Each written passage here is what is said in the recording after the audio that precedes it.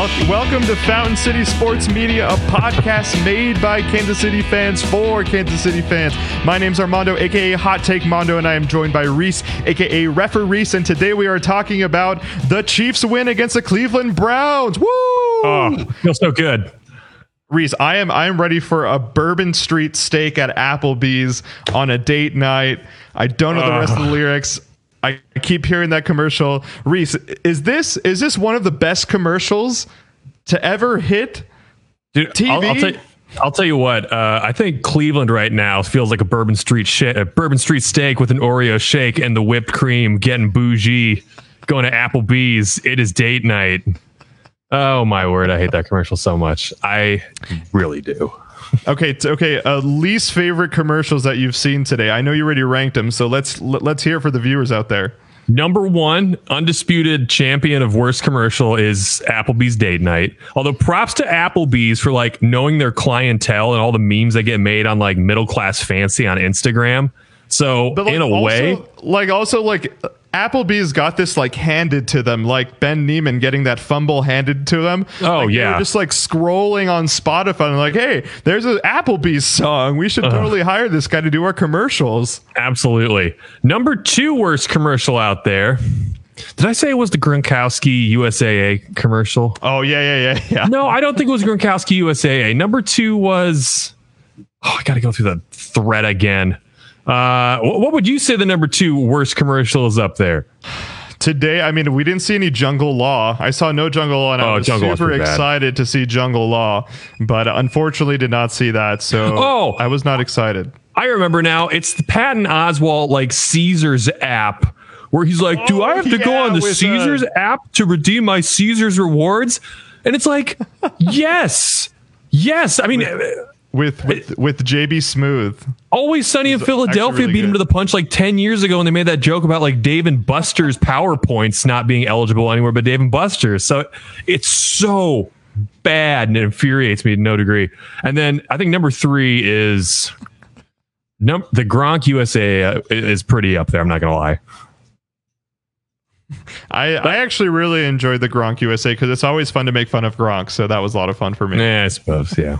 Okay, so that's my commercial, not top one.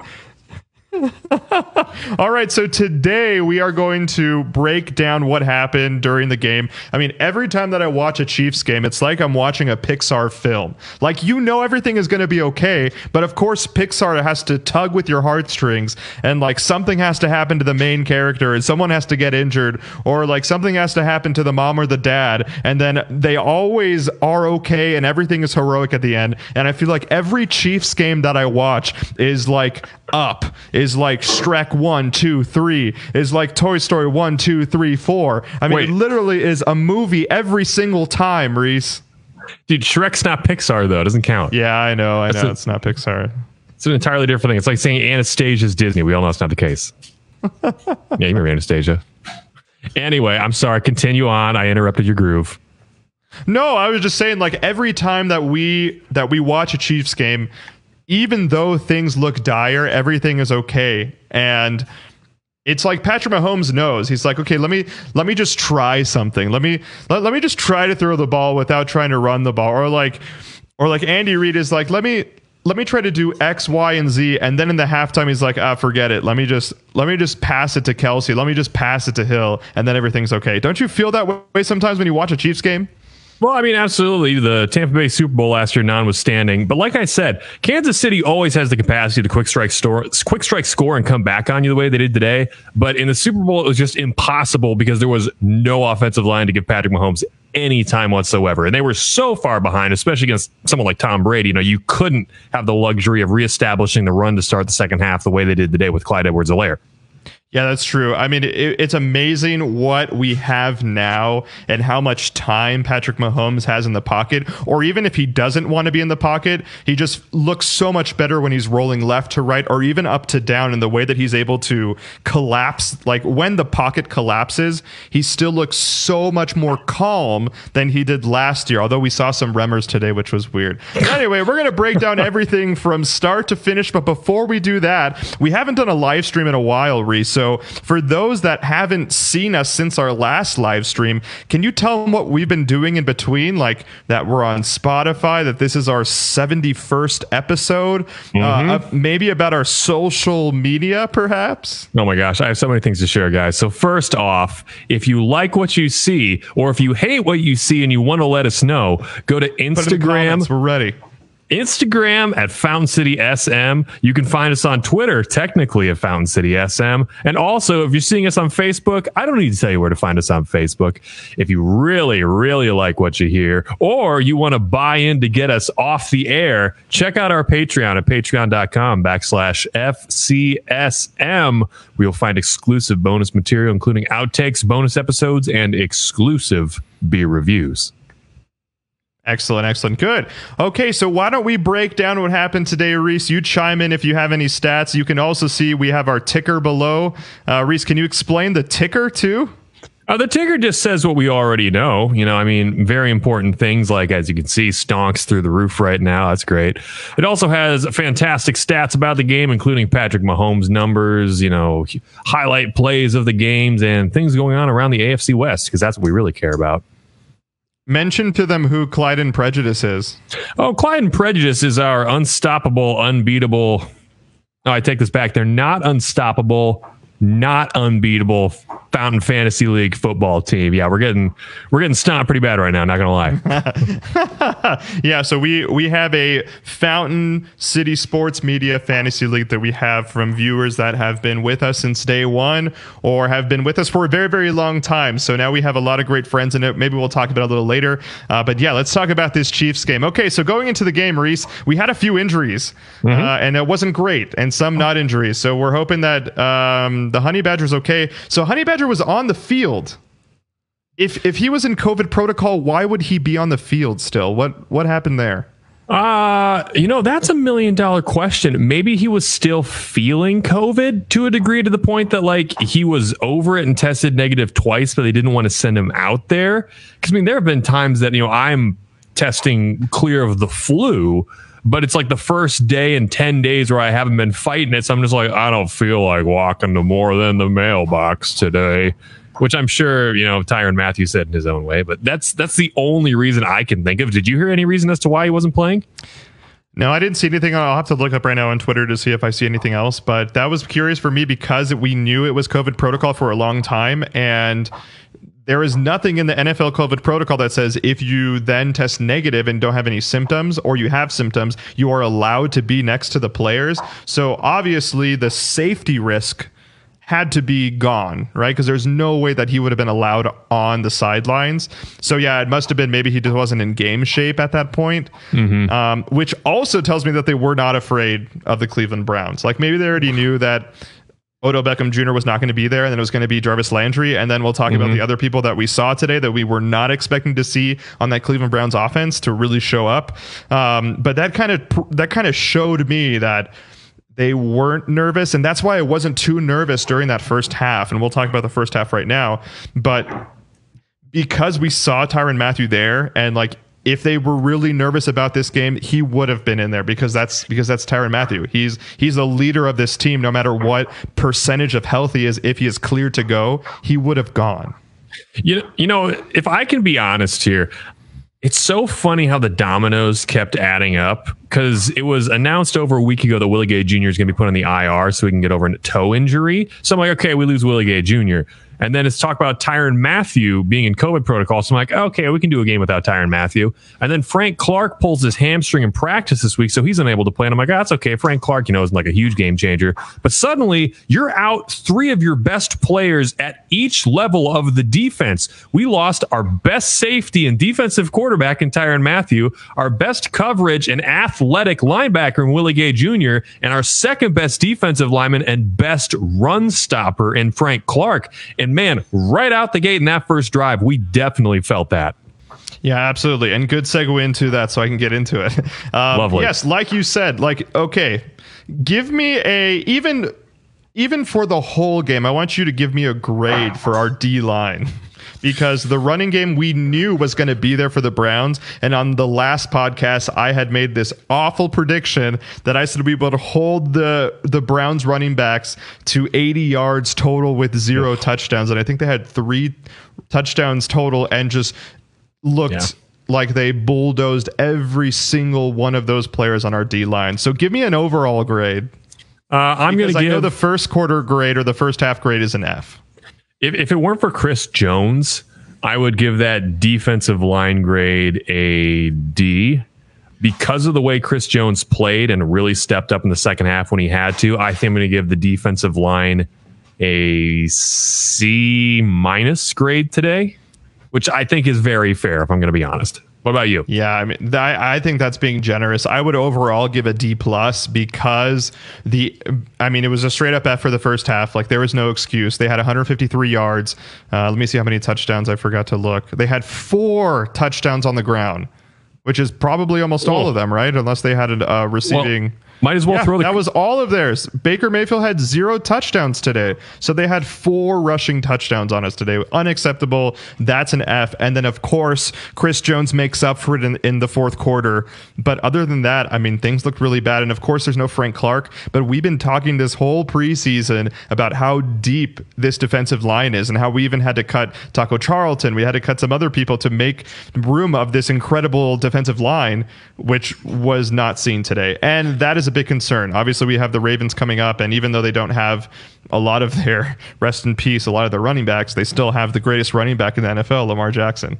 And I mean, if you want to make matters worse in the running touchdown side of things, that's probably not even counting Kareem Hunt's 1-yard 2-point conversion run, right? Which is essentially another touchdown run. Right. In fact, we couldn't stop him. We almost stopped him, though. We almost stopped him, but... Yeah, but oh well, it didn't happen. So that first half, that first quarter showed us like we were in trouble already. Yep. And Baker Mayfield hadn't even been throwing the ball then. They were like, okay, let's just do what we did last year when Patrick Mahomes was on the field and see if it works. And it did work, unfortunately. But then that second drive kind of helped us out. It kind of gave us a spark because their boy, Ronnie Harrison, almost stomps on CEH, and then almost stomping on CEH, then shoves our running backs coach, Greg Lewis. When's the last time you saw a player shove a coach? Well, you know what's really ironic? Let's not forget the fact that the way he did stomp our player was the exact same way Kareem Hunt stomped that person in the video. It wasn't like a crushing stomp. It was like he was walking away and just gave like a foot tap to knock him over again. I'm like, don't you guys learn? So first off, I find it very poetic that that's the reason that he got kicked out of the game when it's the same reason Kareem Hunt got kicked off the team. But the fact that he like throat punched our coach when the coach is kind of like, get off him for doing that. And oh man, I'm getting super hot right now. Let's hear it, Reese. That's why the people are here. Facebook, let's hear your comments. Let's hear some stuff because Reese is ready. He's giving me the snarl. He never gives me the snarl. So the fact that the officiating squad had all of that go on in front of them, and their reaction was to call a personal foul on our assistant coach, that team should not be allowed to officiate a game until week 6 or later. That is the absolute worst. I've used this analogy before and I'll go back to it. If I were still bartending behind the bar in the beer hall, that would be the equivalent of me handing a beer to a 19-year-old without even carding them and being like, well, they looked young, but like, you know, they're probably 21, right? Like, that's how wrong the officials got that. So the one thing I have to say to them is they did a good job for the rest of the game staying out of it. Because you know that New York, and they did, immediately called in their ears and was like, you guys screwed that up. Fix that right now. This is an awful look. And they probably said, keep the hanky in your pocket for the rest of the game. Don't touch anything else. We're going to talk when this game's over. I mean, that's a pretty good point because after that point, we didn't really see a lot of ticky-tack fouls. I didn't see a lot of holding calls, which we normally see with the Chiefs. I mean, almost all the time we saw some offensive holding. Of course, our offensive line looks better this year, but still, we always have something that happens. But we didn't see any of that. In fact, we saw a lot of Patrick Mahomes free plays, which is pretty cool. So it kind of worked in our favor there. It also kind of helped us keep the juices alive because, like I said, in the beginning of the game, I just don't think we had the fire yet, even though I thought we did. Remember in our episode last week, I said the Chiefs have a fire that is waiting to unleash, but like, the D line was at Worlds of Fun. Absolutely. It didn't seem like they were on the field at all, which is so disappointing. And we can talk about that later. But yes, correct. That kind of helped us in our favor. And then in the second drive, things get a little worse for us. So like I said, the Browns established the run. And unfortunately, when you establish the run, that means that people like Anthony Schwartz will come out of nowhere. I didn't know Anthony Schwartz was a real person until today. So in that third drive, there was a 44-yard catch that he made wide open again. We haven't really talked about the cornerbacks this year because we thought things would be changed. We thought Charvarius Ward was a changed man. Yeah, I don't think so. Anthony Schwartz just blows by Charvarius Ward, which is totally unacceptable, and then sets up Jarvis Landry for this like weird pitch off. And Jarvis Landry, not a big dude, looks like Derrick Henry on this touchdown run. Reese, how furious were you on that back-to-back play? Anthony Schwartz, the nobody, and then Jarvis Landry pretending that he's Vita Vea. Well, the defensive lapses really go hand in hand, not just in this wide open blown coverage play, but in the way that the Browns really got the upper hand in the run game today. And this is where it comes back to the fact that we really miss Tyrann Mathieu playing safety out there. People were saying this looks like the 2018 defense again today because they can't make a stop. Well, they can't make a stop because everyone's out of place on coverage, both in the secondary and in recognizing the run, because Tyrann Mathieu's not out there calling out audibles and coverage switches and all that stuff. It was painful without him in the game. And to make matters even worse, the fact that we lost Hitchens at the end of the second half, who plays our Mike linebacker, it was just like, we have nobody out there that can identify anything. We are playing blind right now. Yeah. And then at that point, so after all that happens, then another thing that really fires up Reese happens. Patrick Mahomes decides to ditch his arms and decides to use his legs, which, Reese, how nervous, like if you rank the things that make Reese nervous, where does Patrick Mahomes running stack in your top 10? Unnecessary runs? Definitely an 8 or a 9. So I'm talking your knee dislocating QB sneaks. I'm talking your designed goal line bootleg kind of runs. But when he gets open space and he gets time to kind of dance around, make some dudes miss on jukes, we often undersell just how sturdy Patrick Mahomes is. I mean, he's not Big Ben where he's like 6'5" and 240, but like, Patrick's got some muscle on his frame. He can take a hit. Yeah, I don't want him taking hits, but he can take an open field tackle. I just don't want him getting destroyed from his blind side. Yeah, I mean, at that point, it was like the only thing that Patrick can do. And I think Pat knew that we needed to get points on the board, because then if the Browns did score right after that and it was a field goal, I think he knew we would be in trouble, or it would have to be just an insane shootout for the rest of the game, which luckily we didn't really have to do. So anyway, so Patrick Mahomes then passed to Tyreek Hill for a few possessions, and then he runs it in, and then it's 15-10 Browns. Mm-hmm. Then just when we think that we've gained some ground, Reese, then we see Nick Chubb basically have a golden road ahead. No one in front of him. I don't know where the linebackers are. I don't know where our defensive line is. I don't know where Sorensen is, but literally just goes in for a touchdown, and now we're down 2 scores. Yeah, that was really backbreaking to go down 22-10 at the half. At that point, I'm like, we have to be able to get this within, 10 points. We need to be able to put a touchdown on the board, get a stop, and then get a field goal, because I did not like the chances of us being able to score a touchdown, get a stop, and then get another touchdown on these guys. Just the way the defense was handling that rush. It was awful. It was giving me heart attacks all game.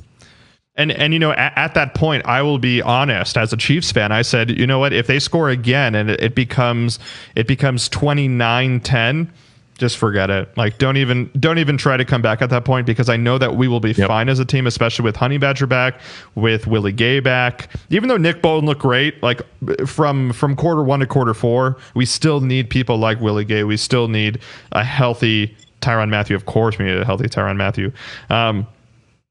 So at that point, I said, forget it. I said, you know what? If the Browns score another touchdown, let's just phone it in.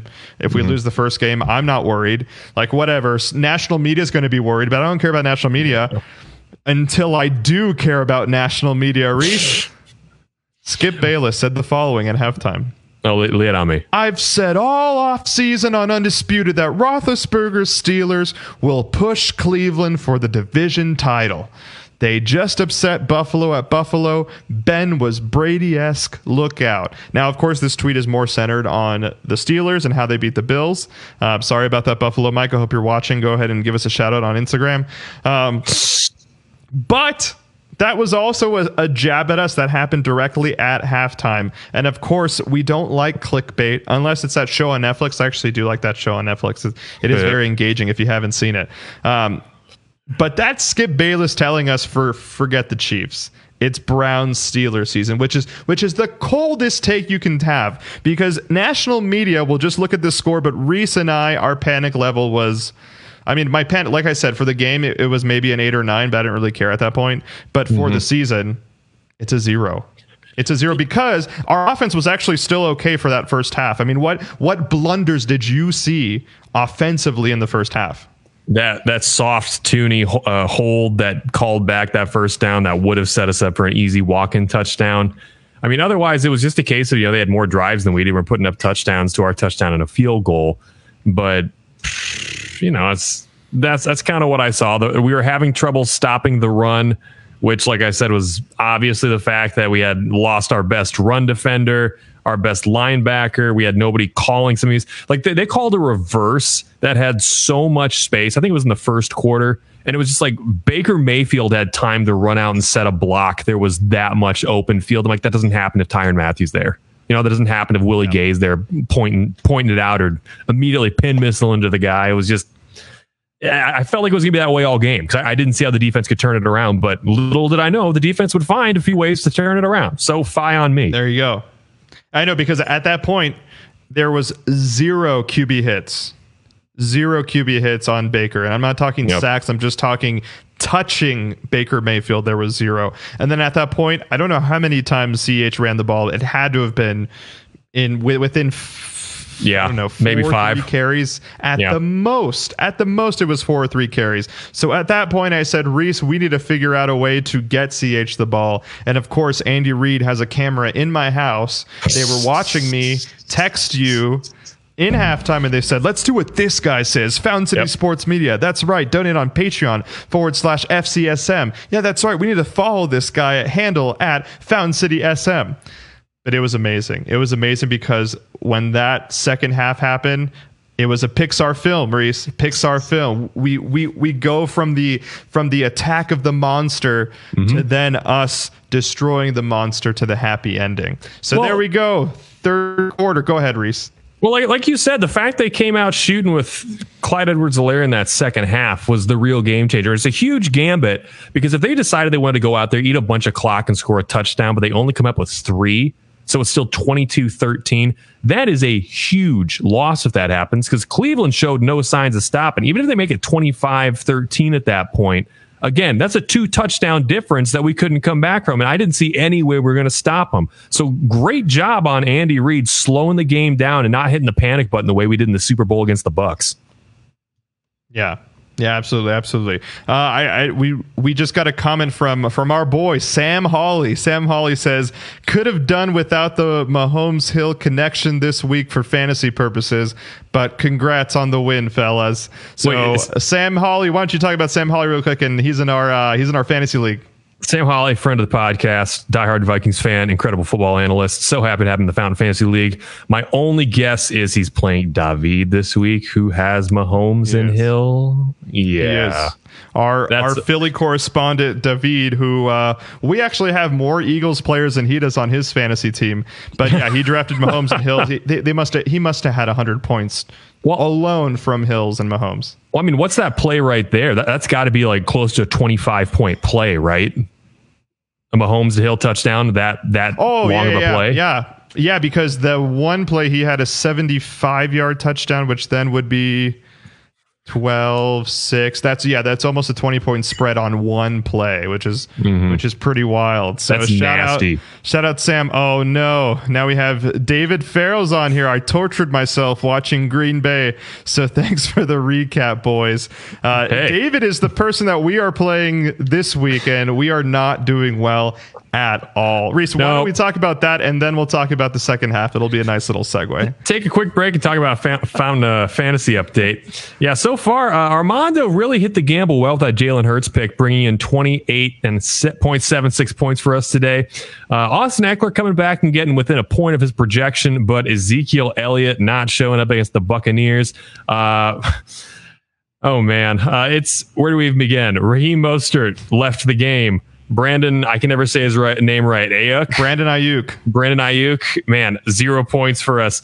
Hawkinson was a monster. Tucker. Not only that, but Brandon Ayuk has 0 targets for the game. Well, dude, I don't even know what to say. It's why I hate the San Francisco 49ers so much, because they're like, we have no depth chart here because we don't want to hurt anybody's feelings. We're just going to deliver the ball to whoever we feel like. Hey, third string fullback, how would you like a 15-yard pass? It's like, why? That's in a nutshell. And actually, for our fantasy team, this was actually the best case scenario for us because Eckler actually played. We didn't even think he was going to play. So we have 92 points total, but we probably would have had whatever that is, minus 11. Not a lot of points. Over there, David, you're probably still watching. David has 125 points right now. He had 27 alone with Dak, 23 with Christian McCaffrey, who actually didn't have like the best of games, and he still had 23 points. Yep. He had under 100 rushing yards on the ground with 0 touchdowns on the ground, which is, I mean, literally that's why he is the best running back in fantasy football, because he can have a game like that and still have 23 points, which is wild. A.J. Brown had almost 13 points. Pittsburgh D had 13 points, and Robbie Anderson, great flex, by the way, David. 12.2 points. And Darren Waller hasn't even played yet. Oh, no. That can get real bad real quick.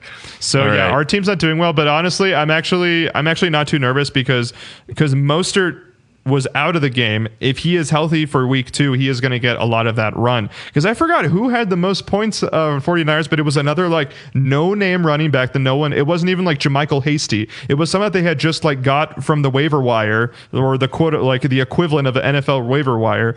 And he had like 15 fantasy points, which is hopeful for me because if Mostert does play, we will get those points for Mostert. Ayuk, I'm not so happy with, but since we have Devontae Smith, who was another nab that we got, he had 16 total points. We can just plug him into Ayuk and then hopefully sell.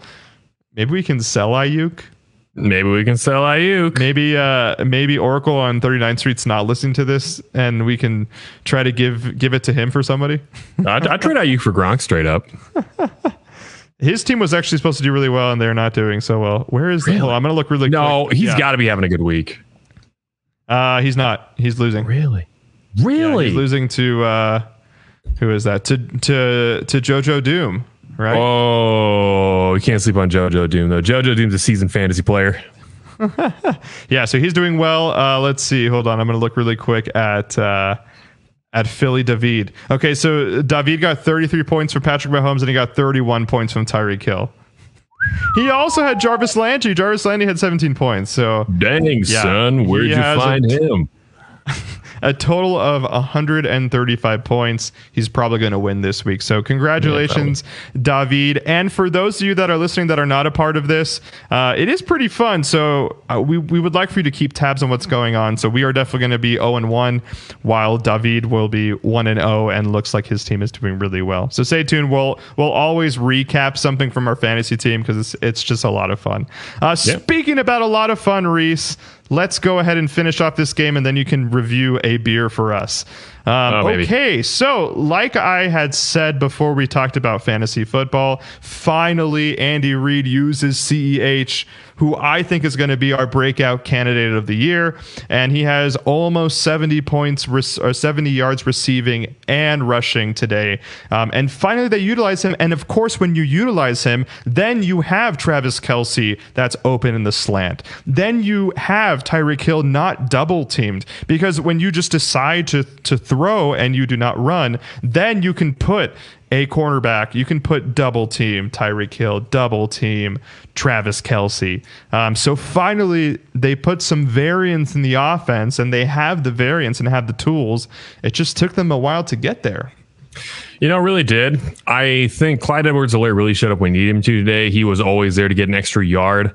I will be interested to see what we wind up doing with him going forward. I mean, the season's still super young, so who knows what he winds up looking like.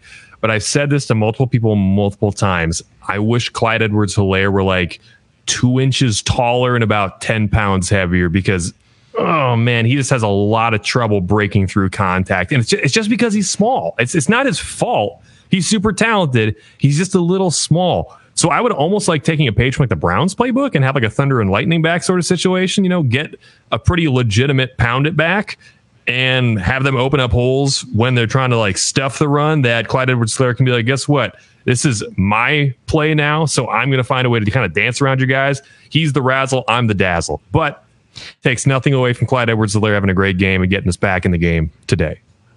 I mean, I see where you're coming from, Reese, but I actually disagree with you. I think that even though CH is small, we didn't see him get like bulldozed. We actually saw him break a couple tackles in a couple instances. And when there are holes on the offensive line, he does run through them well and has a good burst. And we didn't even see Darrell Williams today, and we didn't see Jared McKinnon. Did Darrell Williams ever play? I don't think he even had a snap. Maybe he did, but he had like, I think legit maybe one carry. It was interesting. Like he came in all of a sudden. I'm like, are we just giving Clyde some air? But cool, whatever. Which is also another reason why I think Andy trusts him, and Andy kind of sees him as this Brian Westbrook or Charkandrick, because Charkandrick West was small too, right? He wasn't a big dude. Yeah, but I think he was a little bit bigger than Clyde. I think he was kind of like maybe Damian Williams size, so to say. Yeah. One of those kind of dudes, but 6'1". Yeah, I mean, I still am holding hot take Mondo. I'm still saying that CEH is the breakout candidate of the year if Andy Reid implements him in the offense, not just quarter 3 and 4 because we need to, but 1, 2, 3, and 4. Because as they saw today, when you implement him in the offense, then you are able to throw, and you're able to throw extremely well to our stars. That's a really good point. I think if anything, I think this game may have showed Andy and company that as much fun as it is just to get chunk plays with Tyreek Hill and Travis Kelce, we have to get back to establishing the run. And I think it might take a little bit of like time to build trust with this inexperienced 3 rookie offensive line. But I think it'll pay dividends down the road if we can come out saying we don't have to like play a Cowboys Buccaneers 59 attempts passing game. We can do a little bit more of kind of a, peanut butter and jelly mixture of play calling, if you catch my drift. Yeah, exactly. I mean, look, we can do that, and we've done that many a time for the past 3 years with Patrick Mahomes, but it's not fun. Like, it's never fun trying to see Patrick Mahomes pull a rabbit out of the hat. It's a lot more fun to see things like today where the Cleveland Browns show us who the Cleveland Browns are. One of my favorite memes, Reese, from last year was the Jacksonville Jaguars when they went on like a 2-game winning streak. And then you had that Scooby-Doo meme where it's like, let's see who you really are. So, of course, it's the Jacksonville Jaguars. They pull the mask, and it's still the Jacksonville Jaguars. That's what we saw today, Reese, from the Cleveland Browns. The Cleveland Browns are still the Cleveland Browns. Don't worry, Kansas City. Don't worry, Skip Bayless. Don't worry. Who else do we have to shout out today from national media? Everybody. Stephen A. Smith, of course. This was not the AFC Championship. The Cleveland Browns are still the Cleveland Browns. So going back to what I was saying, CEH is then involved in the offense, which then sets up that Kelce touchdown to start the third quarter. We are then at 22-17. Immediately after that, Reese, we then have the Nick Chubb fumble, which then resurrects the career of Ben Niemann, who is Reese's least favorite player. But of course, every year he has one play that keeps him on this team. Reese, tell us about this play, because you are so eloquent when you talk about Ben Niemann. So first off, shout out to Ben Niemann, Hawkeye, therefore technically friend of the podcast. That being said, that's where the buck stops. Ben Niemann was a fantastic college linebacker. Doesn't necessarily translate. Same thing goes for Abdul Hodge and other Iowa greats. It's not the end of the world. He had a great NFL career, made his money. Thank you, Ben TJ Niemann. Hawkinson too. DJ Hawkinson, Noah Fant, Kittle, Dallas Clark. I can go on and on and on. But most importantly, what happened was finally Tony Romo and his Oracle self said, "Oh, no, I don't think that Chubb's going to fumble today because he's so good." And what happened like the very next play? Chubb was hit by Juan Thornhill, just cracked, causing a forced fumble, and Ben Niemann fell right on that ball. And to me, that was the exact pinpoint turning point of the game. Had they gone down the field and answered our touchdown and still kept it at a 2-touchdown sort of game, I'm like, we're just not going to come back. We need a break. And that was the break. Yeah, the only silver lining of not having Tyrann Mathieu is having Juan Thornhill have a more prominent role as what he was on the depth chart as safety number 3, which we don't like to see right now. And I had talked about that on the podcast last week. I said, look, this is just a formality. Like, maybe he's just not at game speed yet. Maybe he is just still recovering from the injury. He's ready to go because we saw moments in the preseason. It's just safer to have Dirty Dan as number 2. But with Tyrann Mathieu out, I don't know how much we would have seen Juan Thornhill in this game if it were not for Tyrann being out. So this was a great confidence booster at the least. Again, I don't know what the deal is with Juan Thornhill because it looks like he's not injured anymore. So it could be a mental thing. It could be a anxiety pressure that he has to go back on the field and try to recover from this injury. But today he showed us, right? Today he tackled hard, made smart plays. We saw him bat a ball down towards the end of the game in the fourth quarter. A great game for Juan Thornhill. I'm so excited. And then when Honey Badger's back, hopefully he beats Dirty Dan on the depth chart. But unfortunately, Reese, I think you're going to see a lot of Ben Niemann this year. Well, it's funny you say that. One thing we can't lose sight on is that there were a lot of new/backup players that really stepped up in their role today. Juan Thornhill being the obvious one you already mentioned. I think we can't understate how big of a game that Mike Hughes had at cornerback. He got burned a few times, but he was there. And he never got blown up. You know, it's just kind of like, it would have been better if you had somebody kind of telling you what to do. You got a little lost there. But we also can't forget they started Nick Bolton today. That was really huge because how many times was Nick Bolton there to meet Nick Chubb in the backfield? He didn't always win those one-on-ones, but for being a rookie, I think it was on plain display today why we used a second-round pick on that guy. He's a fantastic run stopper. That was a really good point because I wasn't going to talk about Nick Bolton. Oh, no. To lose Armando? Can you see me?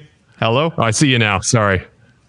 Okay, 3, 2, 1. If you can't see me, I'm glad you brought up Nick Bolton because I wasn't actually going to bring him up, so I'm glad that you brought him up.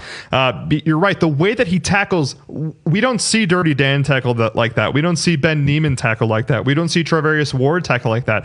Thank God we didn't see Rashad Fenton today. I don't think I saw any Rashad Fenton, which is a sign in the right. That is a step in the right direction. If we don't see Rashad Fenton on the field, that means it's Mike Hughes season. It's L'Jarius Sneed season.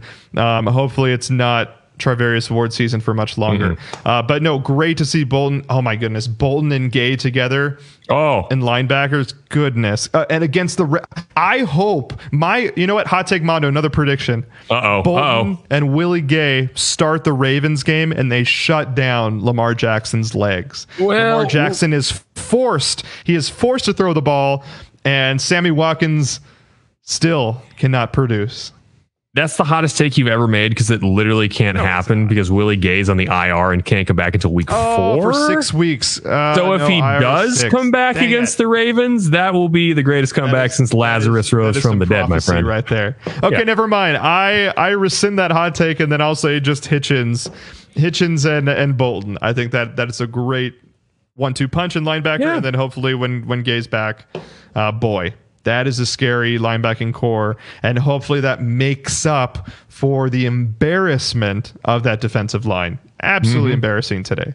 Okay, and I hope they don't become the new like cornerback joke that we always have with Rashad Fenton and Travarius Ward. No, thank you. Okay. So I don't want to talk about that. I want to talk about the fall of the Cleveland Browns. So we just touched on that fumble by Nick Chubb, and the rest is history for us.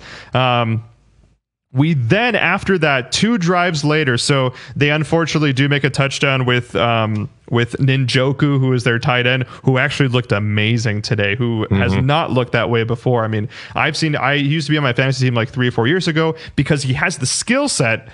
He just never produces what his talent is. Like, he has an incredible body shape for a tight end. He's fast. He's agile. He looks like Calvin Johnson.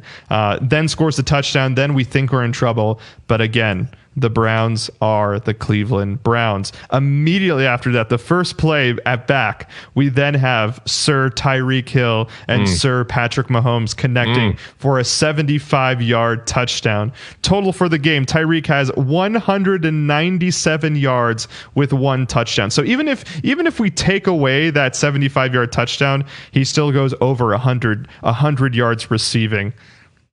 Thank God for Tyreek Hill. Am I right? You know, I got to give a shout out to Andrew Kelly, friend of the podcast. We got to get him on here, but he said at this point, Tyreek Hill is the best receiver in the world. And I don't think it's even close anymore. And I think he's right. I think he's got the tracking skills of Hopkins. I think he is the fastest person in the league still. He's got fantastic hands. The only thing Hopkins has on him is probably like 3 or 4 inches. But at that point, it's like I would not trade every other Tyreek Hill attribute for an extra 4 inches. Tyreek Hill is the greatest receiver in the NFL, whether people want to admit it or not. And I think one thing that goes unnoticed too is the chemistry that Mahomes has with Tyreek, because you can see Mahomes trying to do the same things that he does with Tyreek, with Mecole Hardman, with DeMarcus Russell. He puts it in places that he knows Tyreek will be, and that DeMarcus, even though he is his teammate and watches him all the time, still does not realize that Patrick Mahomes will not throw it right to you. He will throw it where he wants it to be. And it seems like Mecole and especially DeMarcus Russell today, who misses a touchdown, and this could have been a big blowout. But that is the biggest difference that people don't see, is the chemistry between Tyreek and Pat. They know where each person is supposed to be, and Pat trusts him that he's going to be at a certain place. And then when he thinks Mecole can do it, Mecole's like, wait, why did you just throw that 20 yards ahead of me? Because you're supposed to run, because you have the greatest wide receiver as your teammate, and he does this every day. Why don't you watch them? Well, it's very true, and that's one thing we can't forget about Patrick Mahomes' first start against Denver in Week 17, his rookie year, was the fact that he had that uncanny connection with Albert Wilson, and everyone's like, well, he's making Albert Wilson look like Antonio Brown. It's like, yeah, Wilson can play, but the big thing was you could tell they had chemistry. Now, we wound up not being able to keep him, which is super unfortunate, because we would kill for an Albert Wilson number 2 receiver Wilson, right Chris now. Conley, oh man. Well, that's the biggest thing, is that outside of Kelsey and Hill, like you said, none of our receivers really have connection or chemistry with Patrick Mahomes. And part of it's because, and this is not a knock, I mean, I have no football IQ. I never played football, but it's like you can just tell that someone like Hill, someone like Kelsey, and to a degree, Albert Wilson, have like a more natural football IQ instinct as to where they should go. It's like, I like people that I'm training on the floor that will find things to do when they've completed their task. I'm not sure anybody else in our receiving core knows what to do after they've completed their route and they're not open. Yeah, absolutely. And actually, to your point, Albert Wilson is on the practice squad for the Dolphins. Chris Conley might be on the practice squad for the Jags. Look, like, if we had that talent, we can utilize it. People don't know how to utilize that talent because they don't have a quarterback like Patrick Mahomes. They don't have someone that can lead a team like him. There's only a few people in the league that can do that. It's Patrick Mahomes. It's Tom Brady, who already has a trio of great players. And it was Aaron Rodgers till today. Well, one thing I got to do here, I'm sorry for the homerism here, but this is one reason why I would really like to see Patrick Mahomes and Doris Fountain on the field at the same time. Look, I know I'm a massive homer. He's a Northern Iowa Panther, but I think Doris Fountain has very high football instinct and IQ, even if he's not like the physically most gifted receiver. Well, no, so he's huge. He's a big guy. He's a big guy. So it's like, I would like to see him on the field just so people might be sleeping on him. And Pat's like, oh, wow, this guy's finding his way open. Here you go, 3rd and 7.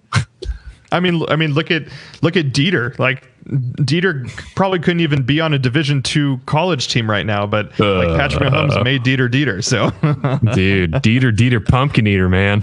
All right. Again, I don't want to make fun of our Kansas City Chiefs. We need to continue making fun of the Cleveland Browns. And for anybody listening on the live pod, any of our Cleveland contingent here, go ahead and blast us on the comments. We would love to answer any questions or debate you on anything that you want. Cleveland, because I got a lot of Cleveland people on there, which is fun. So anyway, back to Cleveland. So we have that touchdown. Now it is 29-27 Browns. And then we have the immaculate punt fumble by Jamie Gillen? Oh. I don't you mean know. like bizarro Tommy Townsend? Dude, he looked like the Walmart version of you know what? No, he's that meme. Hey, can we get Tommy Townsend? No, we have Tommy Townsend at home. Tommy Townsend at home. oh no.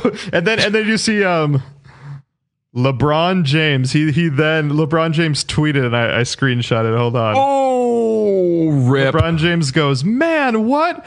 Kick the ball still, man. Took off like he Tyreek Hill. That's rough. That made my day because I love LeBron James. Everyone knows that. And of course, LeBron James loves the Cleveland Browns, but then roasts our guy, Jamie Gillen, today. Poor dude. I mean, I don't even know if he was supposed to be on the team. Could have just been because they keep rotating kickers, they keep rotating punters. I think Dustin Colquitt, wasn't Dustin on the Browns for a hot second? He was on the Steelers for a cup of coffee. Steelers. Yeah. Mm-hmm. Maybe it was the Colquitt brother. I don't remember. It's probably the Colquitt brother. Who knows?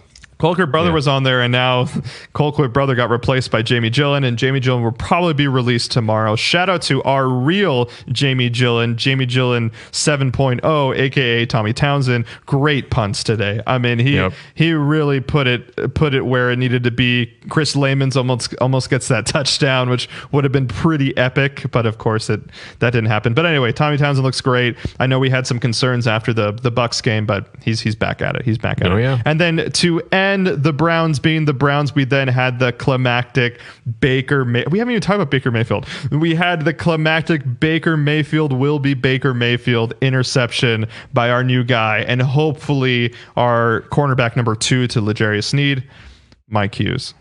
Yep. It's really weird. Baker Mayfield did not play a bad game today. Baker Mayfield probably played one of his better games as a pro. His accuracy was there. He was hitting his open receivers. I'll tell you what, I think Baker Mayfield and Derek Carr are very similar quarterbacks. Both of them have a good NFL caliber arm. Both of them, when they're in a rhythm, can hit their throws. But the second you start getting in their head and they start feeling the defense breathing down the back of their neck as increasing pressure comes drive after drive, that's when the floor falls out from out of them. Because it was like what you and I were talking about earlier today, saying all the quarterbacks that we saw really take a big step forward last year, we think they're going to take a step backwards this year just because the game's entirely different when you have 80,000 people behind you getting in your head, and that you can call your audibles at the line of scrimmage and people can hear you and you can communicate. So once those things start crumbling around them, man, Derek Carr and Baker Mayfield are two different quarterbacks at that point. Yeah, that's a really good point. And honestly, look, if I'm a quarterback in the NFL, I don't know if I would do the same thing, but I know at that point, situational football, I should just go down with the ball, right? It was still third down, or it could have even been second down when the interception happened. Mm-hmm. They still had time, right? And it was like Baker Mayfield thought that there was 5 seconds left on the clock, and it was fourth down. He did not have to make that throw, and that throw was definitely IQ level, just super, super low on that play. Yep. And of course, when you're getting hit, I mean, what's the famous Muhammad Ali quote? You're super good in the practice room until you get punched in the mouth. And that's kind of what happened to Baker Mayfield, right? Chris Jones comes at you. By the way, Chris Jones, thank you for being alive and being the only person with a pulse on the defense. Absolutely. So that was great to see him on defensive end. I mean, for him, that was a huge play for us for him to sack Baker, which then sets you up, right? Because then Baker's like, oh wait, I forgot Chris Jones is now on the defensive end. That's the only thing that I'm looking forward to on this defense, unfortunately. Well, and the thing we have to give props to Baker was the fact that he hit open throws, he hit open guys, he made the right reads, and there were a lot of what killed us early was the fact that they were getting 4 or 5 yards per carry just right up the gut however they want.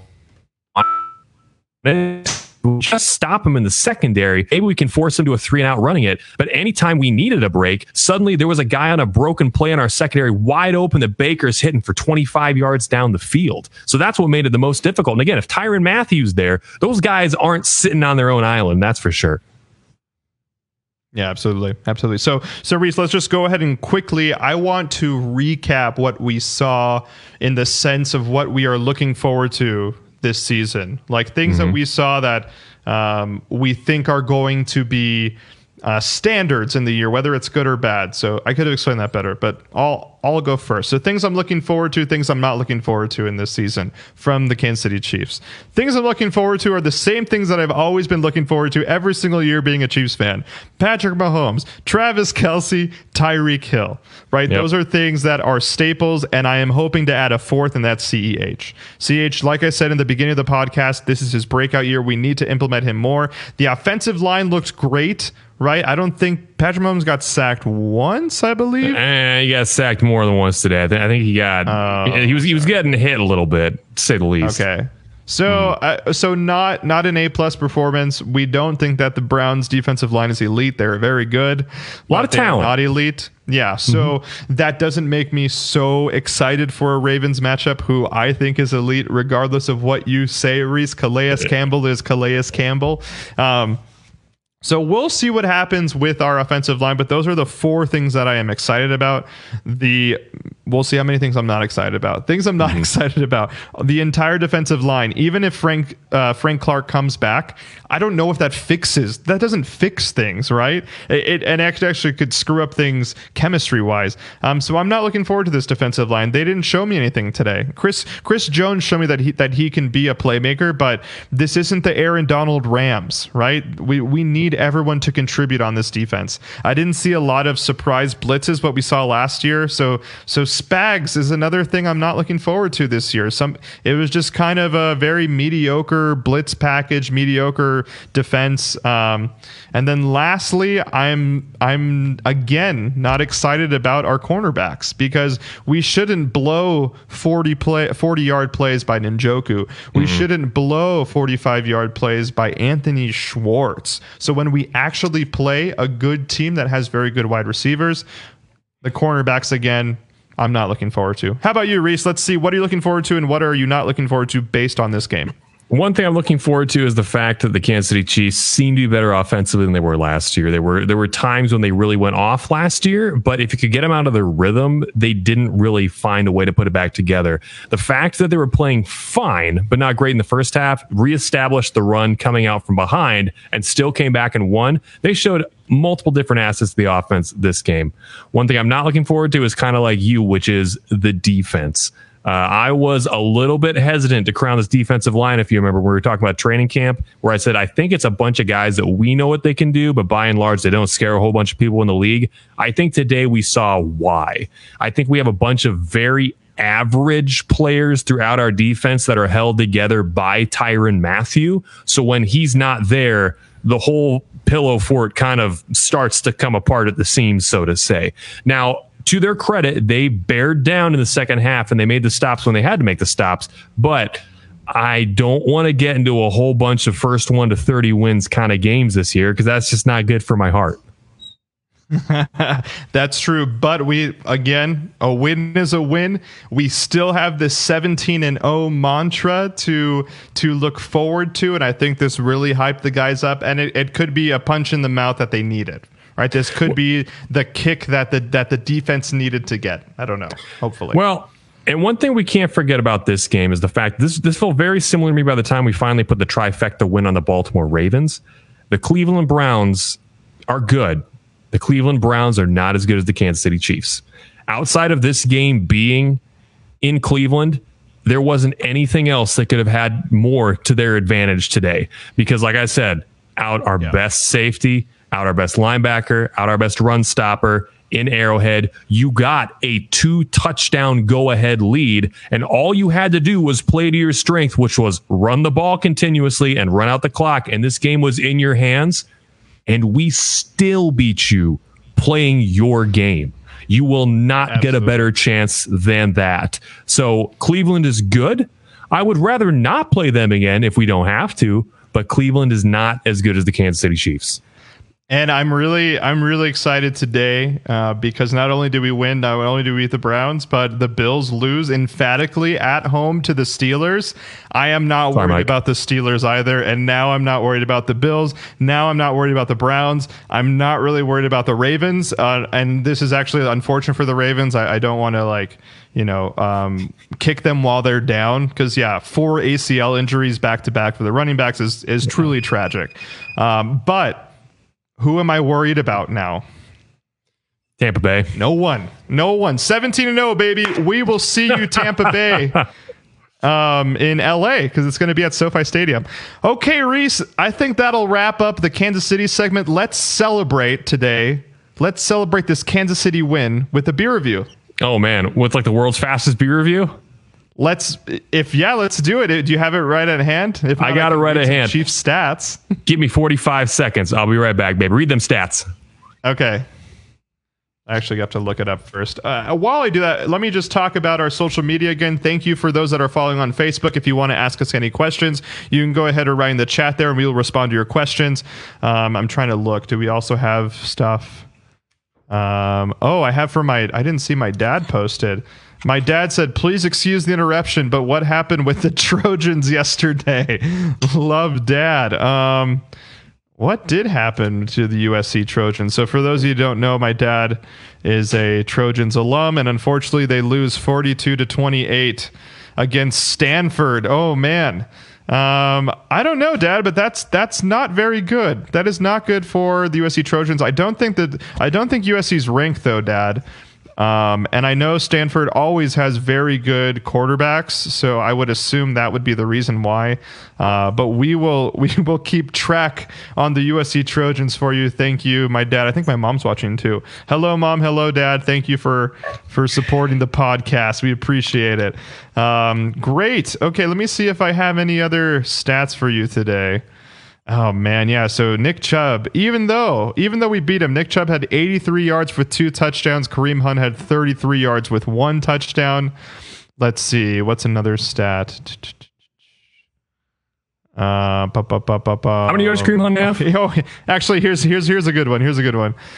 Obligatory reminder that the Chiefs are 6-4, trailing by double digits with Patrick Mahomes as their starting quarterback since 2018. That's the best win percentage of any quarterback in that span. So He's incredible. That is why Reese and I are never afraid when we are down by double digits, because literally they are the only ones. The Kansas City Chiefs are the only ones that can come back. It's insane. You got to obliterate their O-line so Patrick has no time to do anything. That's the only secret. Only secret. All right, Reese is back. We will end it with a beer review. Reese is going to review something. For those of you that are not familiar with our beer review, so yes, we are a Kansas City sports pod, but we are also a craft beer pod. We've actually had some great people on, and we're very lucky to have some great friends in the industry, one being, of course, Reese. Let's congratulate Reese. For those of you that don't know, Reese has been promoted at the Boulevard Beer Company. Reese, tell us about your new position at Boulevard. I have worked my way from being a bartender at the beer hall to being the marketing and events coordinator for the tours and rec at Boulevard Brewing Company. And a quick shout out to Ripple Glass. For anyone listening from Ripple Glass, we just cleaned up 150 pounds of trash from Southwest Boulevard yesterday in a joint effort. Excellent. So very proud of everyone who did that. Thanks for coming out. And if you're watching and you're in Kansas City, we're throwing a big party on Wednesday for our parent company, Duval Morcott. Be there, be square. And after that, we got some other yearly favorites coming right down the pipeline event-wise. So stay tuned and stay thirsty. There we go. Thank you for your day of service, Reese. For those of you that know, yesterday was a day of service because of the remembrance of September 11th. So thank you for doing your part, Reese. And yes, of course, we remember those that were lost on September 11th. And all of their families are in our prayers. Okay. Just wanted to say that because that is very, very, very important. Okay, Reese, to end it off, a celebratory beer, shall we? What are you going to be reviewing for us today? Well, it's very fitting I'm reviewing this beer because I think we had it together a couple weeks ago watching our first Chiefs game in a long time together. I have had sitting in my fridge staring me down all day a delicious India Pale Ale called Laser Snake from Three Floyds Brewing Company. Whoa, where'd you get that one from?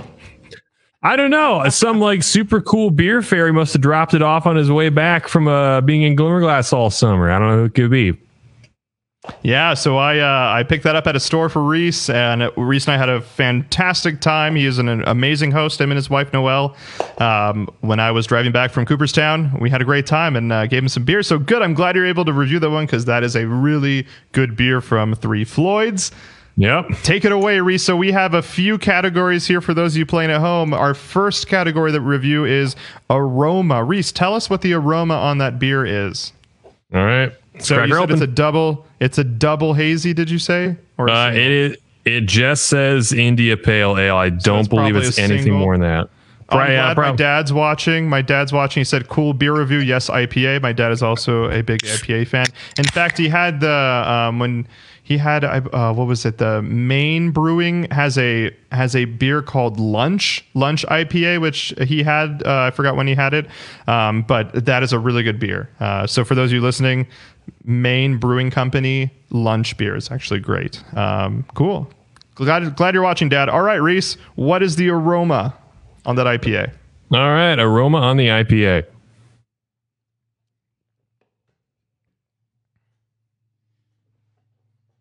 It is a very tropical smelling IPA. Got a lot of kiwi notes in there, quite a bit of pineapple. Maybe a touch of grapefruit, but not as much as you would get from like a West Coast IPA. It smells very delicious, very light and drinkable aroma. Also a very mild aroma. It's not too overwhelming. I'm going to give it, starting off, an 8, straight 8 on aroma. Wonderful, and nice product placement with that Boulevard glass. It looks great. What are you talking about? Sponsored by, just kidding. Although we would love to be sponsored, Boulevard, if you're watching. Anyway, let's continue. Appearance. So from here, the appearance looks great. Reese, tell us the appearance on that beer. It's beautifully hazy. I would say it has a very mandarin orange color to it. It's got about an inch of head that's retaining very well, very pillowy on the top of it. A very dense bubble structure with a little bit of bigger bubbles kind of around the edge of the glass. Too much foam to really test the lace right now, but it's a very attractive beer by and large, and I think it's pointing right now like a setter. So I got to say, this is going to be an 8.9 on appearance.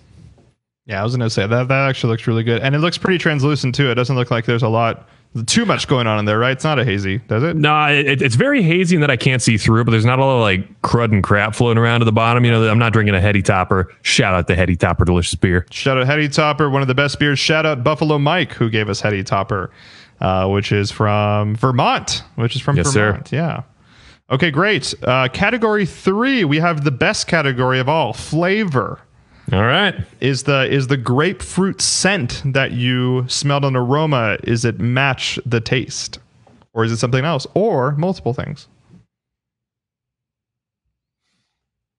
Man, that's very interesting. I'm going to have another sip of that because there's a flavor in there I'm trying to identify, and it's a little bit tricky. Hold on. Take 2.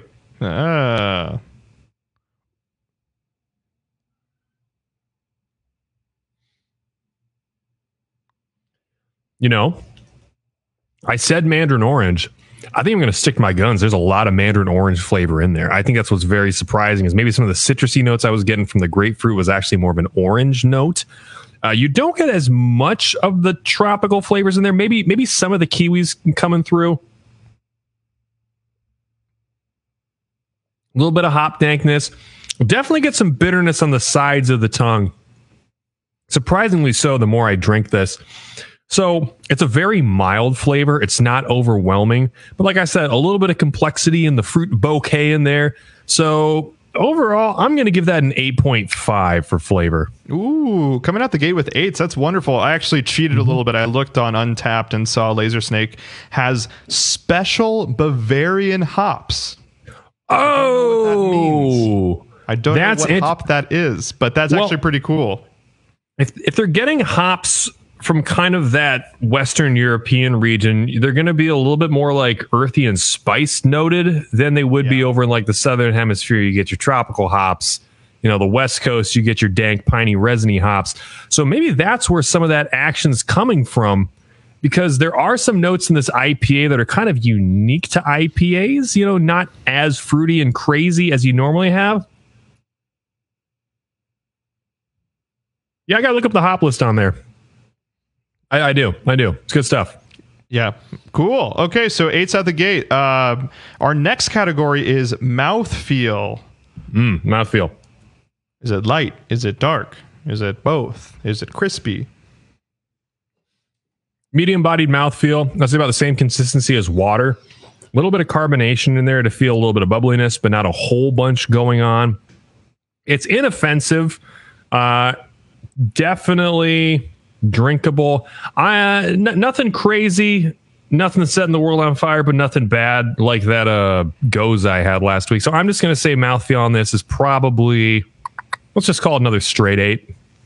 Straight 8. All right. Excellent. And then our penultimate category, we have aftertaste. What is the aftertaste on this beer? Does it taste a little different than...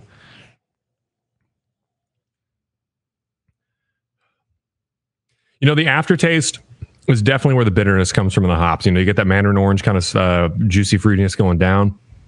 You get more of the bitterness coming back up. Definitely get those earthy qualities. It really is interesting you said Bavarian hops, because there is a lot of earthiness to this IPA, considering, it's kind of more of a modern hazy-ish IPA, which really aren't known for that. So aftertaste on that, again, you want your beer to be cyclical. You want it to make you want to take another sip after you have it. This makes you want to take another sip. Subsequently, I'm going to give this an 8.3 on aftertaste. Excellent. And to round it out, we have our ever-changing category, but basically just how cool is this beer, right? How awesome is this beer? Or BDQ, or today, which will be called the Browns/Baker Mayfield Demolished Quotient. Oh, what is that for you today, Reese? Oh, I love it.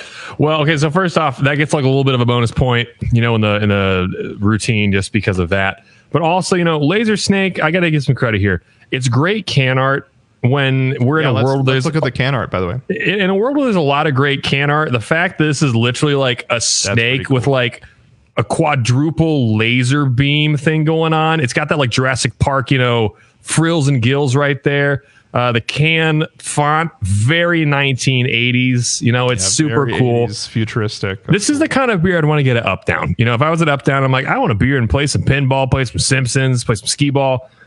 This is that. And coming off a Browns win today, coming off the fact that you gave me this beer and I'm feeling good about it, I'm going to say BDQ on this. We're going to give it an 8.8. Ooh, okay. So a lot of 8s, maybe not on our Mount Crushmore. And for those of you that are playing at home, we have our Mecca beers. We have our the best beers that we've ever had. That is on, instead of Mount Rushmore, we have Mount Crushmore. One of which is Heady Topper.